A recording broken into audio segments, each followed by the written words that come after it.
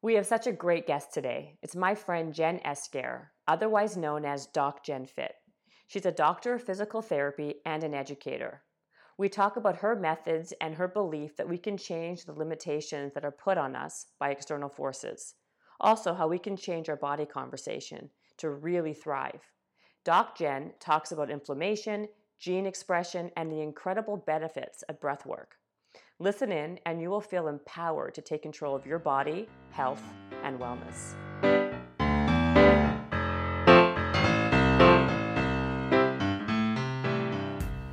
Hi, everyone. Welcome to Habits and Hustle. Today we have my friend on today, Doc Jen Fit, otherwise known as Jen Esquer, which I always seem to screw up your last name. She has something called the Mobility Method and also the Optimal Body. And also she's just an all-around great girl, and she was on before, but didn't really work out with the taping, so we're going to do this again. So thank you so much for coming on, and I guess, hey, how are you? Thank you for having me here, especially after the whole kerfuffle with the tape. That's fine. I'm happy to have you because, number one, I just love you as a human being. Yeah. And you have so much amazing information to share. And I was saying to you before, I don't even know where to begin. I know. Do we talk about the mobility method, the new program, the optimal body? I think, I don't know, where should we start? Let's start with what we were talking about earlier, which was the whole thing about listening to our bodies and what you call the body conversation. Mm-hmm. So the floor is yours, my girl. Yeah. Start. So the reason I call it a body conversation is because I relate it to any other kind of conversation we have. So when we're having a conversation, it's what someone is saying to us, what we're internalizing, and then what I think is the most important part, what we're listening to. Right. So that relates to the body in terms of the external conversation. I say for a body conversation is what the doctors are saying to you, what your family says to you, oh, this runs in our family, or you're genetically predisposed for this, or, oh, you have this kind of back pain. Well, now you can't do this, and you got this, and you're going to do this. And it's what everyone is just projecting onto our bodies. And we usually internalize. Right. And I've seen a lot of patients where that becomes the norm, where it's oh, okay, my doctor said I won't be able to run anymore, or I can't do this anymore, or I have this and now this is my body, or my mom had plantar fasciitis, so I have plantar fasciitis. Right. And what That's we a good think point. of what, is told to us becomes what we internalize. Well, also because I think that, first of all, I should say, I think I didn't even say, because I was just saying that you're my friend and Doc Jen Fit. She's also a doctor of physical therapy, yeah. Correct? So that's why we're talking about how the mind and body are so connected. And I totally agree with what you're saying, because whatever we think we are going to be, mm-hmm. or vice versa, mm-hmm. right? So if you're told you have this because it's genetics, then that's how you're going to basically be in life, and yeah. you're going to act like that. Yeah.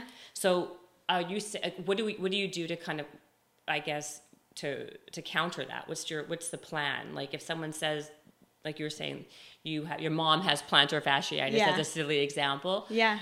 But it's true. A lot of people yeah. come in saying that, well, this is the structure, which, yes, genetically, structurally, we can take on our structure from our parents, okay. To a certain degree, but at the same time, we can always change internally what's happening based on the exercises we choose to do, the mobility we choose to do, and what we put into our bodies. So we don't necessarily have to take on plantar fasciitis.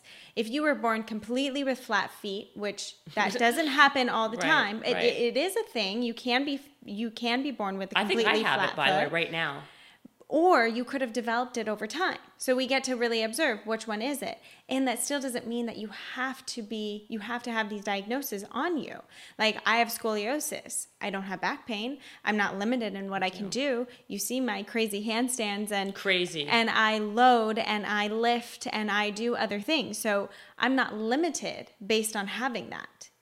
That's interesting you say that. I actually went to a chiropractor the other few weeks ago because I thought I had either tendonitis on the top of my foot or plantar fasciitis. I wasn't sure. Mm-hmm. And it turns out I do have that, but he says I have really bad scoliosis. Mm-hmm. Now, don't most people generally have a little bit of it? Yes, Okay. definitely. Right? Yeah. So what's considered a little or a lot? Like, so he made me go get x-rays at somewhere else, come back, and it's like, basically, it's like, it looks like I'm like, he says, like I look like a total S. Yeah.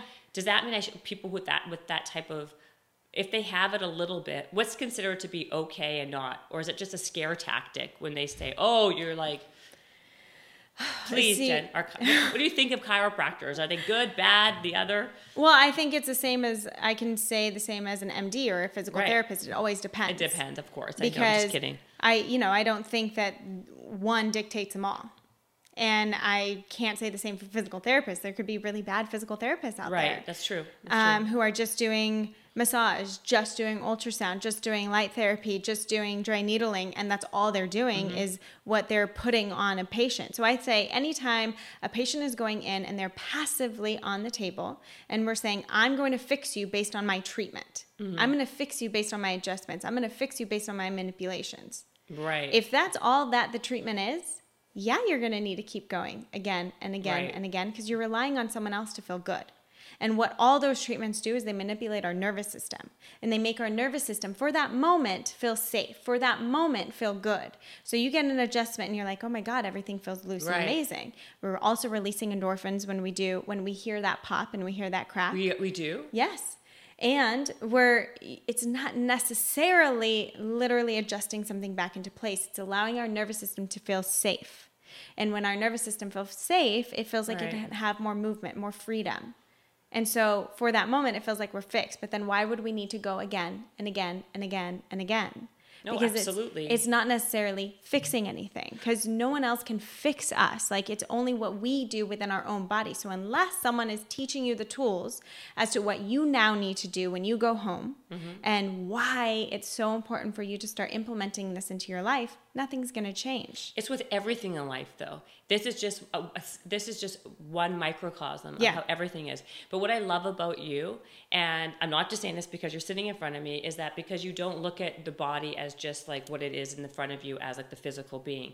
You really kind of figure out what is going on under the hood, deeper, and that's how you get true change and evolution in everything in life. Like you're saying, like that's the thing, that's my issue with a lot of chiropractors, not all of course, is you're fixing what's in front of you for that moment in time. Yes. But that's why it's constantly going back. But this is a bigger conversation, not just about like your physical ailments, but about like the mind-body connection and how what's going on inside is basically it manifests itself on the outside. Yeah. We're saying that. And so, a lot, like if you have rashes, if you have a pain in your foot, like what is going on? Like give us some examples, or let's talk a little bit through what it means when you have like a physical ailment, like what is happening on the inside.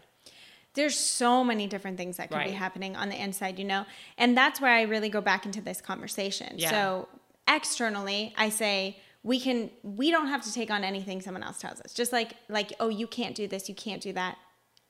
If you allow that to be true, then you can't do it. But you don't have to take on any of that. Right. Like, oh, you're ugly. You're whatever judgment someone else. I'm ugly. No, I'm just kidding. Whatever judgment someone else wants to put on you. Yeah. You don't have to take that. Exactly. Yeah. And it's up to us whether we're going to manipulate it. And when we're talking even genetically speaking, we now know that we have the ability to change the function of our genes. So although we can't change our DNA stays, we can change the function of how that DNA and how that gene is going to react. Wow, how does that work though? Changing our environment. So even meditation has been proved to turn on or to turn off our pro-inflammatory genes. And so now we get into that anti-inflammatory state just by meditating. Work? Yes, it's like literally in the research that when we go into the meditative state, and we can do this over a time period of 8 hours, not all at once, but over an 8-hour period, it has been shown to turn off your pro-inflammatory genes. So that's how we're automatically getting into that anti-inflammatory state. If we change our environment based on the air that we're breathing in, how much water we're taking in, because our body is mostly made up of water, how much sleep we're getting, all of these things, and then what we're putting in our body based on what your individual body needs. I don't think there's a one size fits all, like, oh, you can't have dairy. I think it all depends absolutely on what your body needs, and I'm not going to go into that. I think go get checked, you know, of course, see what your allergies are. But the more that you take out what doesn't serve your body and you put in what is good for your body, which I think we can all agree is like more whole, real foods, of more plant-based things and less or no sugar, right, would be a starting point. So when we go into changing up our environment in general, we already can start to change the function. And so a lot of these genetic disorders like high blood pressure, high cholesterol, cancer even, we can't say for certain, but a lot of these heart disease are driven through inflammation. Right. No, so if we can start to change how our gene is going to function based on that, then we're changing the function of that gene. So now I get to cross out all these genetic things that I've been told externally are placed on me. So right, so you're saying that because most of these things that you said is about inflammation. Yeah. So we have to figure out a way to lessen, of course, yes, the inflammation in our body. Yes. And you're saying meditation, obviously, we've heard this for, I mean, especially in our world, we talk, all the time. We hear it all the time. Is it accumulative in the sense that if you just do a one-off here and there, it's not going to make a difference? No. But it's over time. That it will okay, what happens with somebody like myself, okay, who's a very type A personality, who, my form of meditation isn't the same meditation that a lot of other people.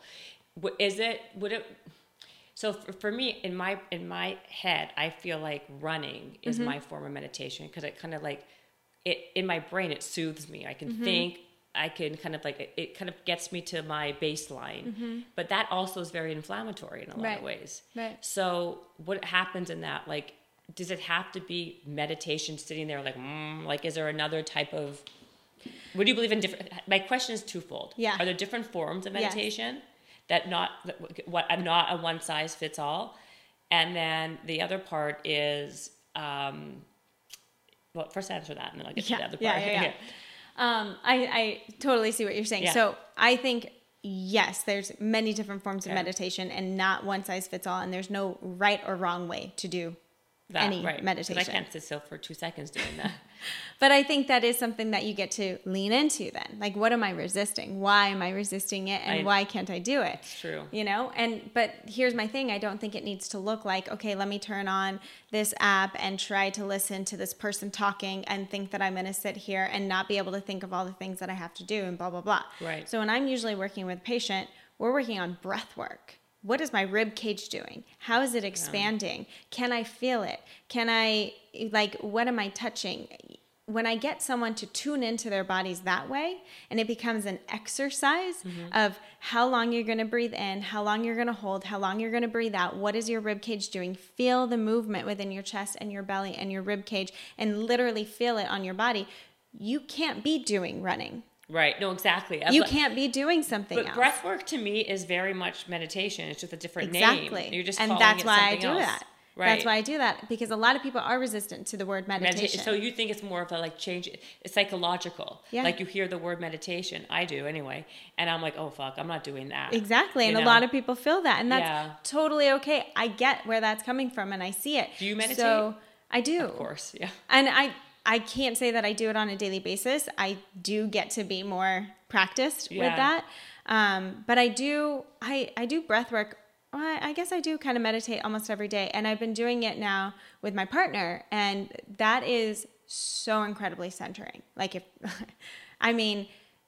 syncing breath with another person too, and just getting into that rhythm together and doing that for an extended period of time. That's super crazy. centering. Really? So yeah. A lot of people don't do it with their, so Jen has a new boyfriend, but we'll talk about that. I was going to wait 5 minutes before diving into that and getting into trouble, but since you did bring it up, not me. What's your new boyfriend's name?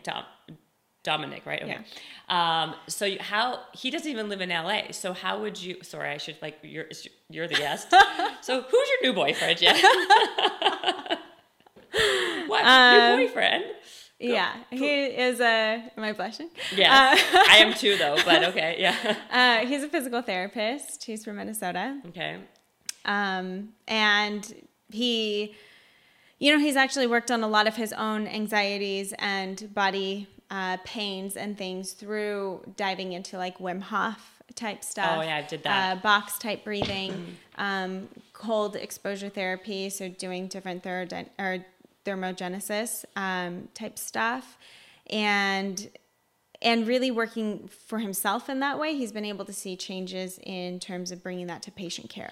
But wait a second, we're going to get into that in a second. So how do you do coupled meditation if he lives in Minnesota and you live here? Do it on the phone? We've done it FaceTime. We do it together whenever we're together, and then and we usually start our mornings with it, at least 5 minutes, and end our nights with it. Wait, so you're on FaceTime? Yeah, so we'll be on FaceTime Okay. and just say, okay, we're going to do a 4-second inhale, hold for 2 seconds, 8-second exhale, hold for 2 seconds. And we'll do this rhythm together. For how long? Usually about 5 to 10 minutes. It's like your version of like phone sex in a way, It is, right? Oh my God, you're breathing heavy. It's very spiritual. It's very connecting. I remember even when I was going to do a speech and I was feeling a lot of anxiety. It was the first time I was doing this kind of talk and blah, blah, blah. And we did breath work together, and it literally just centered me. And I was like, okay, ready, about to do it. And I can do that obviously for myself as well. And that's the same thing. So if we think about a breath cycle, this is how we can manipulate whether we're in the sympathetic and that stress and that fight or flight, or that parasympathetic, that rest, relax, digest state, if based on how we're breathing. So if we think of a breath cycle, we have the inhale, we have the exhale, right? Right. And that inhale state is more of that sympathetic state. So think of someone scaring you and you go, and you hold that inhale, and everything gets really tense and tight, and you breathe into your chest. It's usually from your mouth. That's that sympathetic state.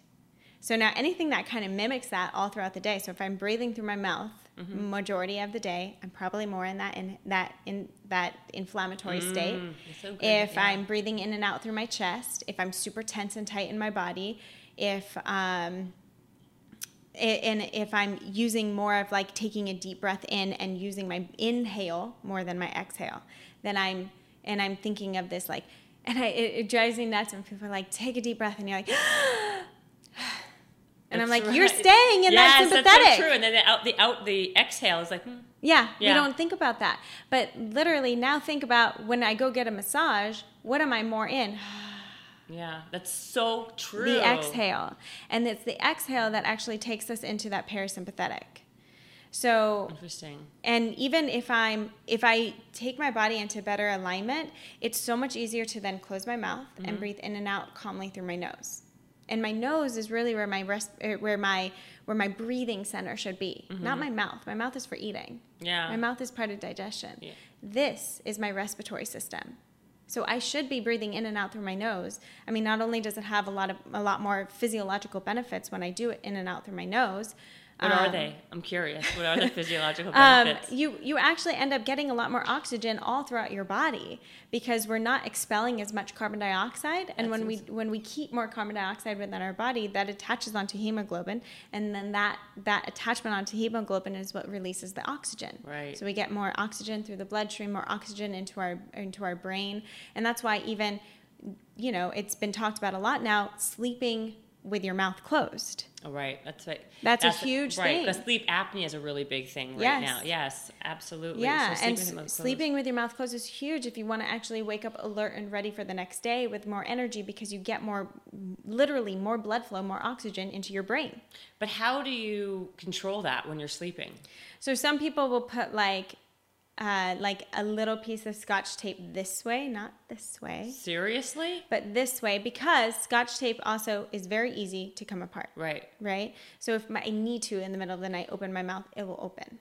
So it's not something to suffocate you. I'm not trying to, don't put duct tape on your mouth, people. Right. But it's a reminder. It's a reminder to keep your mouth closed. It's just, it's that proprioceptive feedback to just teach your brain and your body how to do that. Does it work? Yeah. I mean, try it for a week. I mean, that's a really good piece of advice. What else could someone do? So that's one thing that I love doing. Another thing is really, everything that we talk about for getting into the parasympathetic system and getting back into that rest, relax. Again, longer exhales, shorter inhales, huge. In and out through your nose, huge. And then there's actually areas of our body where our lymphatic system and our nerves cross over. And when we tap into those areas, we're actually able to stimulate more of a relaxation state and get more fluid moving through our body. If we want more fluid, like our fascia not to be so restricted, we need more fluid movement. So it comes with obviously getting water in throughout the day, but also like getting more lymph moving throughout our body. So that's why I love dry brushing too, which is super. You could buy a dry brush on Amazon. You can look up on YouTube how to do dry brushing, super easy. And it's literally 2 minutes before you shower. You're just like, you can even do it with your hand, literally just like moving lymph toward your heart, and you get fluids moving better. And it works? Oh, yeah. Again, not just once. Yeah, but it's accumulative. Accumulative. Yeah. I think that's the key with a lot of things. Like everything is accumulative. Everything. Habits are accumulative. If you do anything just one off here, there, that doesn't do anything. Nothing. Nothing. If you have like one Big Mac, it doesn't change your life. If you have one salad, it doesn't change your life. Right, you exactly. have to do it on a regular, consistent basis. And 100%. But that's the key to everything. Everything. And people don't want to understand that it's not, I did it yesterday. Okay, well, you can do it today. It's like brushing your teeth. It's habitual, Yes. Like, shower. You don't shower just once every 2 weeks. Well, maybe some do. People. Yeah, I was going to say, maybe some do, but if you want to have hygiene, it's about the consistency. So everything is consistency. So that dry brush that you were saying is helpful to basically for your lymphatic system, and to move. Wait, say it again. Just to get your lymph to move better. Because the thing about fascia too is that we need slide and glide between fascial layers. Fascia is all intertwined, so there's not necessarily layers, but think of it like the connective tissue that overlines everything. We have superficial fascia, that's what like kind of stops our skin from going back and forth. We have fascia that overlies our muscle tissue. We have fascia within our organs. We have fascia overlying our nerves. Like everything in our body is connected through this connective tissue called fascia. And the way that it moves really well is one, having calmness in our system. So not having that built-in tension. And then two, having more fluid between our system so that it can actually move and glide. And so getting water and having your lymph move really well are ways to be able to improve not only our mobility, but calm our system. So that basically all of these little tips and tricks kind of are for your body to be less inflammatory, right? Yes. So that's why the lymphatic system is so important, because it drains it basically drains the toxins and like keeps things moving and fluid. Yes, exactly. And so there's different touch points. So actually right underneath your collarbone, if you're just like kind of rub right underneath your collarbone like 30 seconds, and do this with the exhale, breathing through your nose and really just relaxing. What does it do? Over the sternum. So this is where like those nerves in the lymphatic system cross. So that's where, name some places right here. Yeah, so sternum. Over the sternum. So the areas that usually feel a little bit like, ooh, that doesn't feel good to touch, And then actually grabbing underneath the rib cage and kind of rubbing underneath the rib cage. Again, not so that you're in pain and you're locked up, but you want to breathe with this. That's going to be most effective, is that long exhale and that slow breathing. And so anytime you kind of come into this like stressful state, like do some of these points and it like just feel what happens. You will be amazed within your body. So how long do you do it for? It's just about like 30 seconds in each spot. And you have to breathe while you're doing it. Yeah. So I would say like either time it or just do 10 slow breaths in each spot. 5 to 10 slow breaths, really slow. So again, in through your nose like 4 seconds, out through your nose or mouth, and really slow for 8 seconds. So like in and then out for a longer period of time. Right. So the exhale is really important. Yes. And to basically move around the places where like people, like where it usually feels kind of gross, makes a big, what you gotta move it around as you're breathing. As you breathe. Mm-hmm. And the dry brush is a good one too. Mm-hmm. I also think that, what I think about that couples meditation that or couples breath work, the euphemism for meditation. Why I like it is that it also gives people like couples or people to do together as like kind of to kind of build not just rapport. That's not the right word. I'm like, what do you call it? Like it's just closeness or like, and also like it keeps you accountable. Like if I'm doing, it's like kind of like having a workout buddy, right? Like you have someone else to kind of keep you accountable or kind of make you do something that maybe normally would be uncomfortable. That you guys and it's a way to just like connect again, you know, like and like it's easy to disconnect in this world that's just hustle and go and like, oh hi sweetie, bye, and like you know, and this is a way to actually like, how can we both like be here, present, and connect again?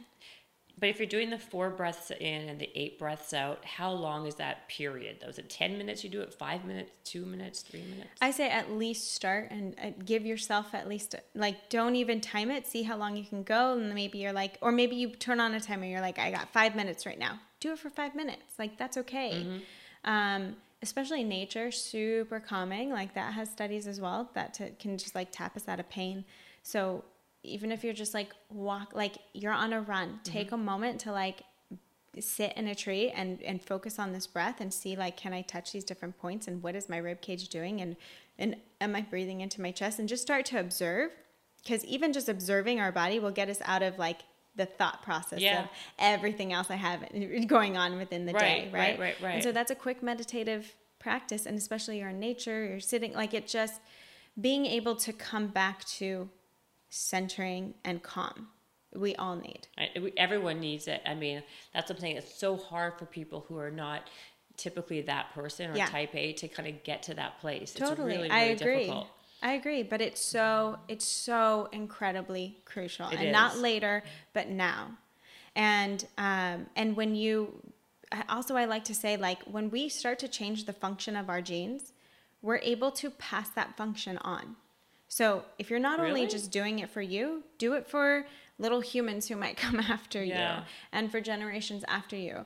Like, because we do take on some genetic predisposition from what we had. We don't have to own that, and we have the ability to start to adapt and start to change the function. So if you can start it within you right now, imagine what you can carry on after that. Is this part of your program, the Optimal Body? Is this what you do in it, or what is your I'm bringing in mindset tools for sure to start to work through these kinds of things, but Optimal Body is more focused physically right now. So we do like talking about functional HIIT workouts, meaning like, what does your single leg stability look like? What does internal rotation of your hip, external rotation in an exercise form look like? I love what you did on Instagram with that deadlift, that single leg deadlift, because when your hip is, because that's, and you know, this is what I do for a living, my hip always swings out because it's just, my body, I feel, is predisposed because I've been doing something for so long that what happens is that becomes like my new normal, that you have to retrain as you retrain your brain, your body to do something properly, right? That was a great video. Thank you. No, you're welcome. Thank you. I appreciate that. You're welcome. So it's basically, that's more of a physical program. Yeah. And it's dropping in the like the tools for mindset, but just like listen to this podcast, you know, and listen to like the tools and start to implement that, and know that like, even I have people like write out a list sometimes, like what are all the things that I've been told get passed down onto me. Now, what do I have control over based on inflammation? Can I cross off things that come from inflammation? And then you see like, oh, there's actually like, I don't have to take this on. Right. I don't have to have this as what is put on me, and I get to control it now. Well, I love these tips and tricks, because I think what I love about it is that it's like people can listen to this and then they can actually implement it easily. Like, here's an easy way that you can. Here are 5 easy ways that you can really reduce inflammation in your body by doing this, this, this, and this, as opposed to this like esoteric. Well, maybe if you do this, and these are actually like proven things that will actually lessen the inflammation in your body, which, by the way, inflammation not only causes a lot of disease, but it also, I think it also gives you a lot of mental, your mental clarity. Totally. And it helps with your cognitive function. Like, inflammation is like deadly in so many ways. Yeah. It really is. And it comes with not only our environment, but how we're how we're reacting to our environment. So what am I, and then that's where the internal conversation comes in. Right. So the internal conversation is, okay, I've taken on all these things. So now I can't do this. I can't do this. I don't have this. I don't have that. And it's like, why are we focused on what we don't have or what we can't do? Mm-hmm. Like, let's put that to the side and let's just focus on what we can do and what we do have within our body. Because when that's possible, anything, we can lean into anything. And it might not look exactly the way you expected it to and like the end result, but you can still go on a journey of like, I want to be this kind of athlete. You can still do that. You might not be the best, but you can still lean in. And so I don't like, let's get out of this mentality of what we don't have, what we, can't control. Because one of the great things about going through physical therapy school, I got to work with so many different humans and individuals. And one guy who really impacted me, he has cerebral palsy and lives in a wheelchair, but he lives on his own. And watching him like get down from his wheelchair and put on his shoes and socks, it takes like 20 minutes because he's contractured all over. And not only does he have contractures, but he can't use the motor control of his mouth. Super brilliant, so smart, but can't physically talk. And we look at him and we say limitations, the way he can't do. But he looks at it and says, okay, what can I do? And what do I have control over? And when he got too big to pull himself back into his wheelchair, he started swimming with his physical therapist so that he can lose weight. Really? Yes. So again, okay, I can't pull myself into my wheelchair. What do I have control over? And he continues to come back to this mindset of what I do have and what I can do. And he lives completely on his own. That's amazing. That's an incredible, incredible story. Because I think, again, this is everybody. It's about what you tell yourself, what you can or cannot do. And people put their own limitations on themselves based on so many different variables in their life, right? And I think we'll get into the other part of the conversation after, but someone like that, if someone like that can see the glass half full and what they can do. By the way, when I wrote Strong as the New Skinny, I wrote it because the message behind that was the same. Not everybody can be skinny. Not everyone's born to be a waif, right? Yeah. But my whole point is not everyone can be skinny, but everybody can be strong. Yeah. So focus on a goal that's actually attainable, that you can do, because everyone can be stronger, right? Not everyone can be skinny. And it's the same kind of methodology. It's like focus on what you could have control over, what you can make better, because that mindset builds confidence and self-esteem, which then it basically spirals into so many other positive attributes, right? But I love that story about that guy. That's amazing. That really is. Yeah. And it's everything. And then, like, this is what the podcast is really about, is about like basically like having positive habits, really like what people do day to day to be the best versions of themselves, or be the most productive, or be whatever that is, right? I mean, and like kind of like giving people practical takeaways, right, that they can kind of help implement. So like something like, I love that story. That guy like just threw me off. That's an amazing story because it's amazing. Like it brings tears to my eyes, because I think that there's people who have so much more in life, and they're just always like what they don't have. Yeah. And that's what we tend to focus on. And as a society, it's what we tend to focus on. Even me. I remember getting, like, I would regularly get ready in the morning. This was a few years ago, and I would be tearing down everything that I don't like, or, oh, this is gross, or, oh, this is bad, and tearing myself down. Right. And someone said, like, you're creating a really negative environment. And I was like, what are you talking about? Like, this is just what I say to myself. Like, I'm not saying it to anyone else. Right. And when that became just clicked an awareness to me, I saw my mom doing it to herself. I saw my friends doing it to themselves. And it was a norm that we did in society, at least, especially for women, I would say. That's a very female thing to do, though, right? Like, oh, I look so ugly. I'm so fat. I like that. Like, that's just like, it's your go-to. Right. Yeah, exactly. It's your go-to, right? But again, focused on the negative rather than the positive. What am I drawing into myself? And then what is the environment that I'm allowing other people to step into as well? That's such a great point. And so that's when I was like, oh, whoa, this really gets to change. And so I committed to myself to write down 2 to 3 things I loved about myself every single day for 30 days. And I asked for accountability. And I said, okay, Mom, you don't get to say anything negative about yourself. If you do, I'm going to catch you and make you switch it. And if I say anything negative, you get to catch me and make me switch it. And I did the same for my friends. And now my friends know, like, no one's allowed to say anything negative about themselves, because we catch each other, we hold each other accountable, and we're here to build each other up, not only each other, but ourselves. That's like is it kind of like a 30-day challenge? Yeah. That's positive. Yeah. Like I was saying on another podcast like a little while ago that some of these 30-day challenges, they could be destructive, because what happens is, of course, you're like going in deprivation, then back when you get off of them. But this is one of the 30-day challenges that can actually be really, really positive, because it could be life-changing. It is. It could be life-changing, because it's changing your brain and tweaking by doing a small thing like that every single day.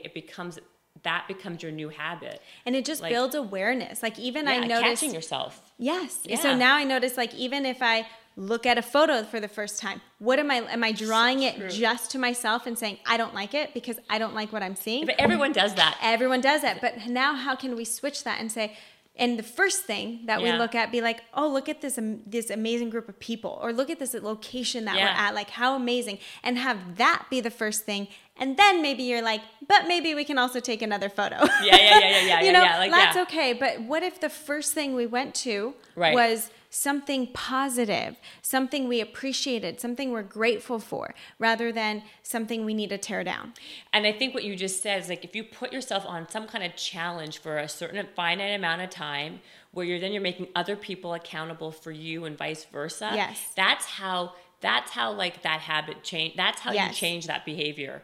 That's the only way, because people come on all the time and we read about this, like, just have a positive mindset. Just think positive affirmations. Right. But you have to start somewhere. You can't just like one day be like, okay, I'm going to do it, unless you have like a support system to kind of catch you when you're not doing it. Accountability is everything in life. Business accountability, personal accountability, fitness accountability. It's everything. Everything. Consistency and accountability are what makes people successful in anything in their life, personal, professional. 100%. So, like, but what happens if someone's not in your brain? So, like, if you're getting dressed and you're with your mom, you have this thing with your mom or your friends, you could still be getting dressed and be like, oh, I look ugly. There's no one to stop your account. There's no one to stop you and be like, That's why. I mean, that's how I grew up, listening to that is the norm. But then, so how do you stop? Like, so when you do that, because you're on this challenge, you'll be like, no, I can't. I'm not allowed. Like, it'll remind you not to think that way. It's a reminder for me, not to think that way. Especially at the end of the night, when I'm like, okay, what are 2 to 3 things I have to write down about myself?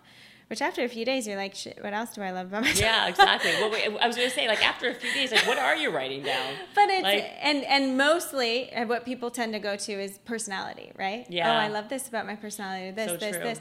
Eventually, you're going to get into what you actually love physically about yourself, too, which is so powerful to be able to acknowledge. Really? I feel like you're right. I feel like, because we're so critical on our physical appearance that, like, once you finish all the personality things, you're like, fuck, now what? You have to start, like, okay, I guess I have nice arms or nice toes or whatever. Yes. Like, you have to start doing something. Yes, exactly. That's a really good one, Jen. That's a really good one.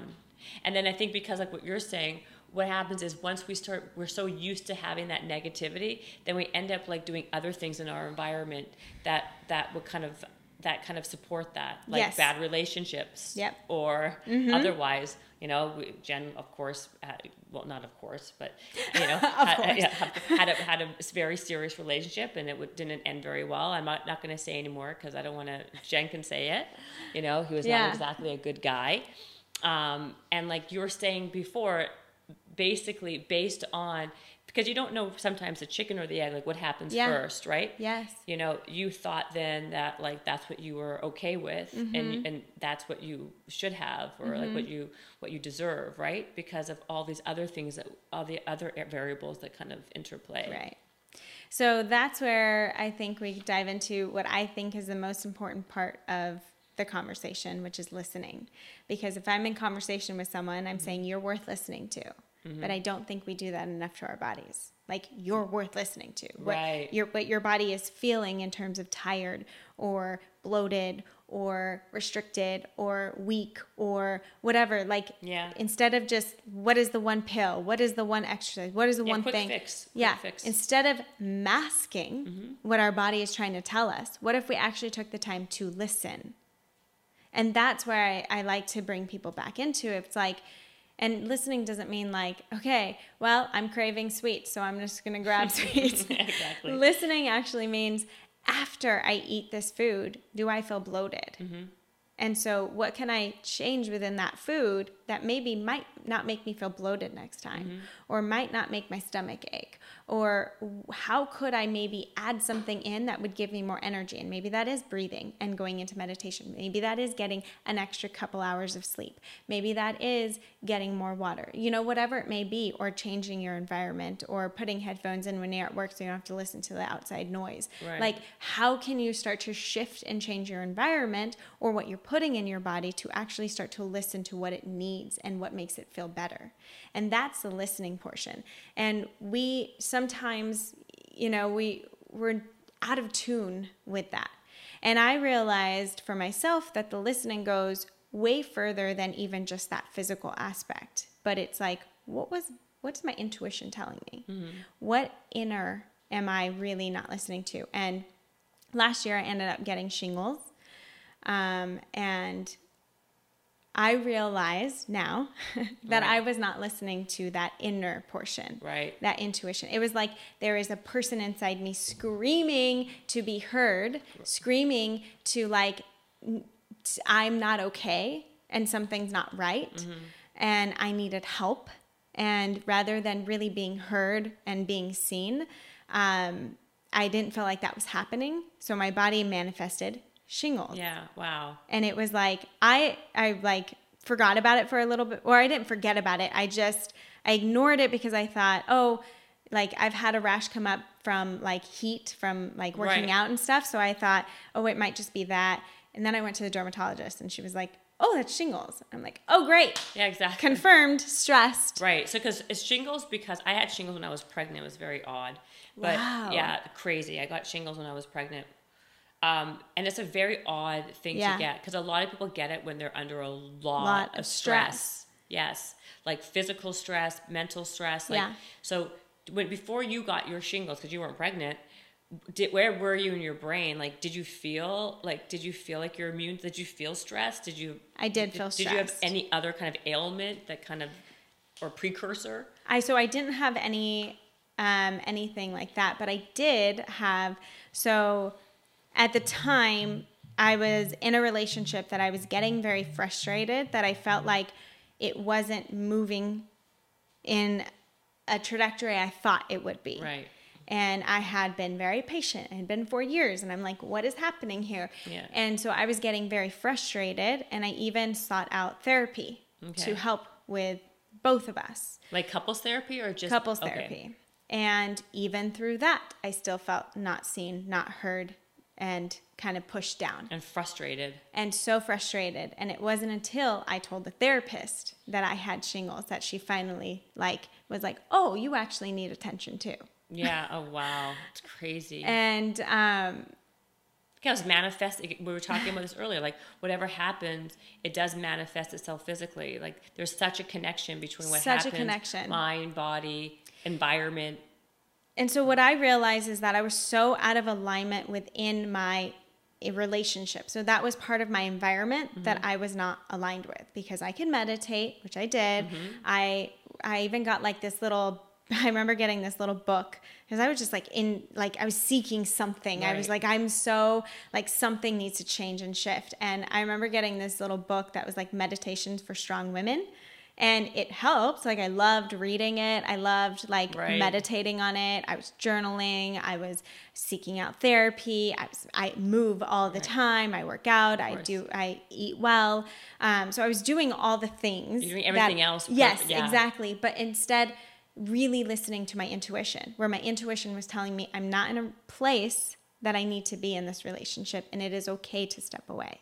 Right. And I wasn't listening to that. And instead, I was saying, no, I need to be more understanding. I need to be more accepting. I need to be more like lenient. I need to be more whatever. Yeah. And I realized that the more that I kept saying I needed to be more of something, the more I was telling myself, bottom line, I'm not enough.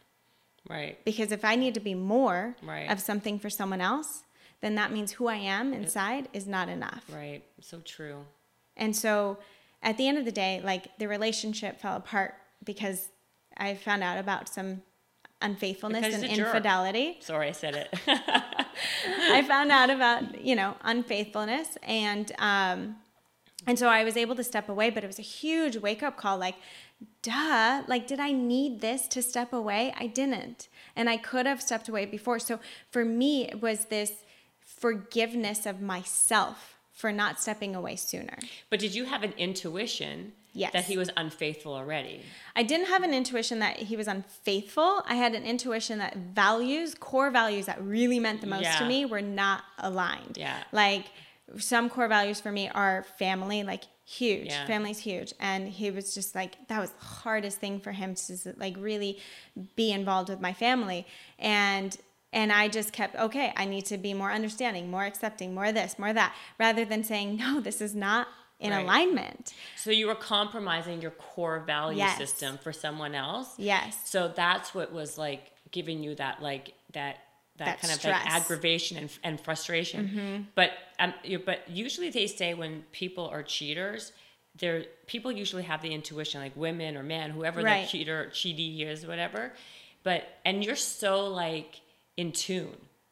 So I think I am now more so than I was. And I think where it came from, where I didn't allow myself, so I think I am in tune, but I didn't allow myself to listen to that or trust it, because I've also been, and this is, again, just me personally, I realized that I've grown up very amazing lifestyle with beautiful family, but I've also been taught like what I do and what to do, and like, oh, I go to church, I do well in school, I do like I'm a good gymnast. Citizen. I'm very law abiding. I'm very like follow the rules. I'm very do what I'm told. Yeah. And so through that process, I never really developed how to listen to my own intuition and when I would listen and how to trust that within myself. Yeah. And I think because I even went through my own stuff of like not loving myself, not really seeing that, not, all that kind of stuff, it just all kind of like, I know why I was in that relationship. Right. I know how I drew that in. Right. Not feeling secure in myself, not knowing my intuition, not listening to myself. I knew from the very beginning, I had told myself this would be someone that I have fun with, but never someone long term. Right. I had told myself that from the very beginning. You knew that already. So had I listened and trusted how to listen to that, we wouldn't, like, none of this would have happened. Right. So you did have intuition at the beginning. I did. And you decided not to listen to it and trust it. Yes. So you basically probably shoved it, pushed it behind, in the back of your head. So you did have that intuition. I did. And I didn't listen to it. And that taught me how to not listen to it again and again and again, And I'm so grateful actually for what happened, because it gave me this freedom of like, oh, I can trust myself. Yeah. Like I do know. And it was such a beautiful lesson to be able to learn. And then the forgiveness came not in him, because his choices and what he decides to do, that's his own journey. Yeah. But for me, like, I forgive myself for thinking that I'm not enough and that I needed to stay in this relationship. I forgive myself for not walking away sooner. Right. I forgive myself ultimately for not trusting myself. Yeah. That's such a beautiful point, Jen, because number one, I think when you meet somebody, it was how many years, 4 or 5 years ago, like people evolve and morph over time and years, right? Like you've been on a personal growth journey for a very long time. And the person you were when you met him on day one is obviously not the same person you are on day whatever it is now, right? So, it's nice, and it's a really positive message, I guess, that you're putting out there, that like you, instead of like putting the onus on someone else's, jerk off moves, you're like, you're saying, you know what, like whoever I was, that is, I've learned from it. And now instead of putting it on him, I'm just forgiving myself, or I'm moved past it, knowing what I deserve, what I can tolerate. Because the truth of the matter is you have changed since like that moment, you know, like when I met you, when I knew you, when you were going out, when you were still dating him, there has been a slight change in like your personality now, where it's like, you do seem a little bit more like open and not happy, but kind of like you're kind of like, you are like, it's because like you know what you're willing to tolerate and like what you want. I'm clear. And you're clear. And it's like you've kind of grown from it and moved on from it. Totally. You know? And I've done the work. Like, and I will say to anyone, don't compare anyone's journey. Yeah. Like, I think it's like, there's no one size fits all for anything, right? And so there's also no like, okay, this person cheated, that means you walk away. Like, maybe for some, that means you have a family, you have things. Maybe they're willing to dive in and truly do the work. Like, it is brave if you stay, and you're worthy for staying, you're worthy for walking away, and it's brave to walk away. Either way, I don't say one is better than the other, and one is right or wrong. It's not about right or wrong. It's about your own, like, knowing what you need for you. And your journey. But for the purpose of what this is all about, it's the fact that having toxic relationships, having toxicity around you, in your environment affects your mental health. It affects your physical health. It affects every piece of what's going on. So if you're trying to be, you know, if you're trying to level up, which people love that terminology, you know, you really have to like take like, you know, have like a, you know, come to Jesus with yourself and look at every aspect of what's going on in your life, because you're never going to get to that place if you don't take care of like your business in your backyard of like how people make you feel.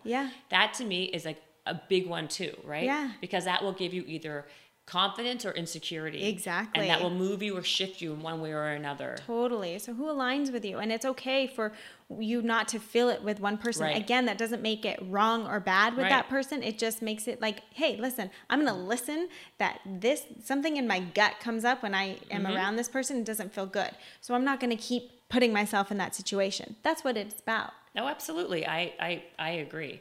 So then, like, that's why I say you're much more than just a doctor of physical therapy, because you're always trying to improve yourself personally, professionally, everything. Like, you know, you've given us amazing tips. Like, what's your core focus now? Is it the mobility method? Do you see patients? Do you do the optimal body? Like, you're like a powerhouse on social media, Doc Jen Fit. She has like, I don't know, like almost 1 million people following her. What's your core right now that you spend most time doing? For me, honestly, my core is like coming back still into me. I think this whole journey, this whole process of coming out of that past relationship and really learning about myself and taking time for myself has been huge. Yeah. And I've actually, like, to be completely honest, stepped away from like as much business hustle, which has felt freeing. Yeah. And I really am committed to like, okay, what do I really feel value in, and what do I really feel like I can help people with? And I know I continue to post on social media because people have resonated not only with my story, but still with how I educate as well. And that means a lot to me. Well, you're a good educator on it. That's why, Thank you. I said. And do you feel pressure a little bit with that? Like, I feel like when you have that many followers and that much, you know, stuff, do you feel like there's an anxiety, like you have to keep on giving out good content and be present all the time and like share your life when maybe sometimes you're just not in the mood, like you said, like you just want to be alone or like take time for yourself? Like, is there a lot of that happens? Honestly, not really. For me personally, it's something that I have always enjoyed. That's how it got built in the first place, is just like, oh, cool, like this is happening. Let me lean in. Right. And it's always something that I've just like enjoyed doing. So I like leaning in. And it's also your knowledge base, which is different maybe too. Yeah. And I know that for me, like if a day goes by or a few days go by and I'm like, I don't have anything inspiring that I feel inspired by to promote or to post or to educate on, that I'm not going to. And like last night I was at like a woman's dinner. So it was like, I don't need to post right now, not attached. It's going to be fine. It's going to be there. like, as we say, don't you ever feel like, oh shit, like I'm at this event that like I have to like share it with my followers because, and then you can't really enjoy the moment sometimes, you know, like when you just can't just like sit there and like have a good conversation with whoever's at your women's dinner because you gotta be like, wait, I want to show everyone, you know, A, B, and C, you know? So it depends. Sometimes I'll go to something and there'll be nothing that's shared and that was exactly the result. I was 100% present in it. Last night, I didn't end up taking any videos. I was tagged in one, so I was able to then share it later the next day. What a crazy world we live in. Like, why do you have to feel that? I mean, not you, I'm talking more about a bigger... But we do. We feel the need to share. And I think it just comes back to like, okay, like look into yourself. And this is where I come into like, how do you tap into listening to your intuition? Like really getting clear. Like, who are you? And this even goes into like, what are you going to share? Like, what are you sharing for? Take away like what society thinks that you should do, what parents think you should do, what friends think you should do. Like, take it away. Why is it that you're sharing? And if it doesn't feel real and authentic, why are you sharing it? Or like coming back into intuition. Who are you? Like, who do you want to be? Who do you want to show up as? And again, take away what parents want from you. Take away what society wants from you. Take away from friends or a significant other and really get clear on who you are. And I would say do breath work into that. Journal on it. Talk about it with friends. Like the more that you get clear on who you are, the more that you're going to get clear on who you want around you. Yeah, absolutely. And also you know, I'm sure you've heard this, maybe not, but you are the sum of the 5 people closest to you in your life. So that's why it's, again, very important to like really look around the room and see who you're like the 5 people you're closest with, because chances are their energy rubs off. Absolutely. Like, and I also say like, you know, I'm not friends with only entrepreneurs and that thing. Like, I am a very super loyal person. Like my family isn't all entrepreneurs and I'm super close to them. And I don't think that's bad. But it's also like, okay, how much energy am I putting into relationships and just understanding for me and myself, like what's important and where I want to move into. So if it is a time in my life where I want to like really hustle and work, I'm going to surround myself around more people who are going to inspire me to shift into that. But life's also a whole, right? Like being an entrepreneur and having those qualities what makes a good entrepreneur. You know, an entrepreneur, that's one piece of the pie. But if you want to be a good person, and if you want to have a whole life, personally, professionally, you know, you're around your family, like you said. But to me, your family has given you a lot of core values that are 100%. that are like so strong and positive. Yeah. Like that makes someone a good entrepreneur. That makes someone a good friend. That makes somebody a good husband, wife, whatever. Like, you got to be a whole person, you know? I think so too. So you surround yourself with people who have the qualities that you want, like kindness, if it is kindness. If it's drive, you have people who have driven, who have drive. But usually I feel like, you know, water does always find its level, and you gravitate to people that you're typically similar to. Right? And then with other aspects, then you're able to weed out and whatever else. But I mean, I think it's important to not just have people who are just one dimension, like hardcore, driven, entrepreneur, but like the other stuff help balance you. You know, I completely agree. Yeah, and it's such a beautiful thing when you're able to really get clear, and it's like that's how I've met. I really think I've met the person that I'm with now because I've gone through what I've gone through and gotten just so clear on what it is that I want, and I've been unapologetically myself, asking for what it is that I want in a relationship and that I'm really looking for in a partner. And he's matched that to like above and beyond. And it's really felt like such a connected soul thing that I've never felt in my life. Wow, look at that. Did you hear that, Dominic? Wow. You should take this podcast and like send him that. Oh, wow. It's amazing. That was really nice. That's a really nice thing to say.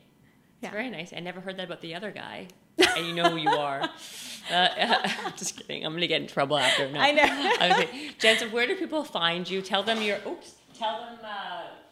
all your information. So if they don't know who you are and they want more amazing information on the body, on mobility, on self-improvement, please. So I'm on Instagram the most, DocGenFit. I across handles though, website DocGenFit, Facebook, YouTube, DocGenFit for everything. And then the mobility method, you can really go in and learn about your own body. It's a whole self-assessment stuff. And then the optimal body is a way to just, again, be able to learn. It's all about, my stuff is all about education. It's not about like losing weight and getting fit and getting strong even. It's just about educate your body. Start to learn about what's not working well so that you can start to improve on what you need to work well. Well, that's why that's great. And that's why I think you have as many followers as you do, because like the education part, you don't just like post just silliness. You give people like real fundamental information that's helpful. And most people don't do that crap. So with that being said, thank you for coming on. Thank you for having me. And I'm going to have you on again. Yay. Bye.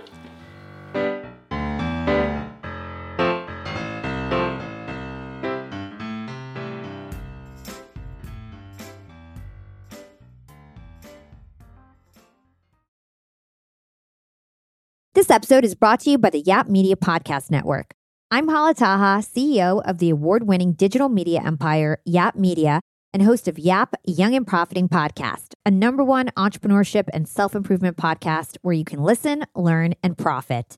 On Young and Profiting Podcast, I interview the brightest minds in the world, and I turn their wisdom into actionable advice that you can use in your daily life. Each week, we dive into a new topic like the art of side hustles, how to level up your influence and persuasion, and goal setting.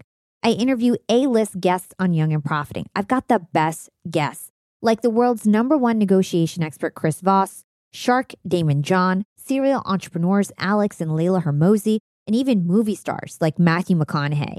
There's absolutely no fluff on my podcast, and that's on purpose. Every episode is jam-packed with advice that's going to push your life forward. I do my research, I get straight to the point, and I take things really seriously, which is why I'm known as the podcast princess and how I became one of the top podcasters in the world in less than 5 years. Young and Profiting Podcast is for all ages. Don't let the name fool you. It's an advanced show. As long as you want to learn and level up, you will be forever young. So join podcast royalty and subscribe to Young and Profiting Podcast, or YAP, like it's often called by my YAP fam, on Apple, Spotify, CastBox, or wherever you listen to your podcasts.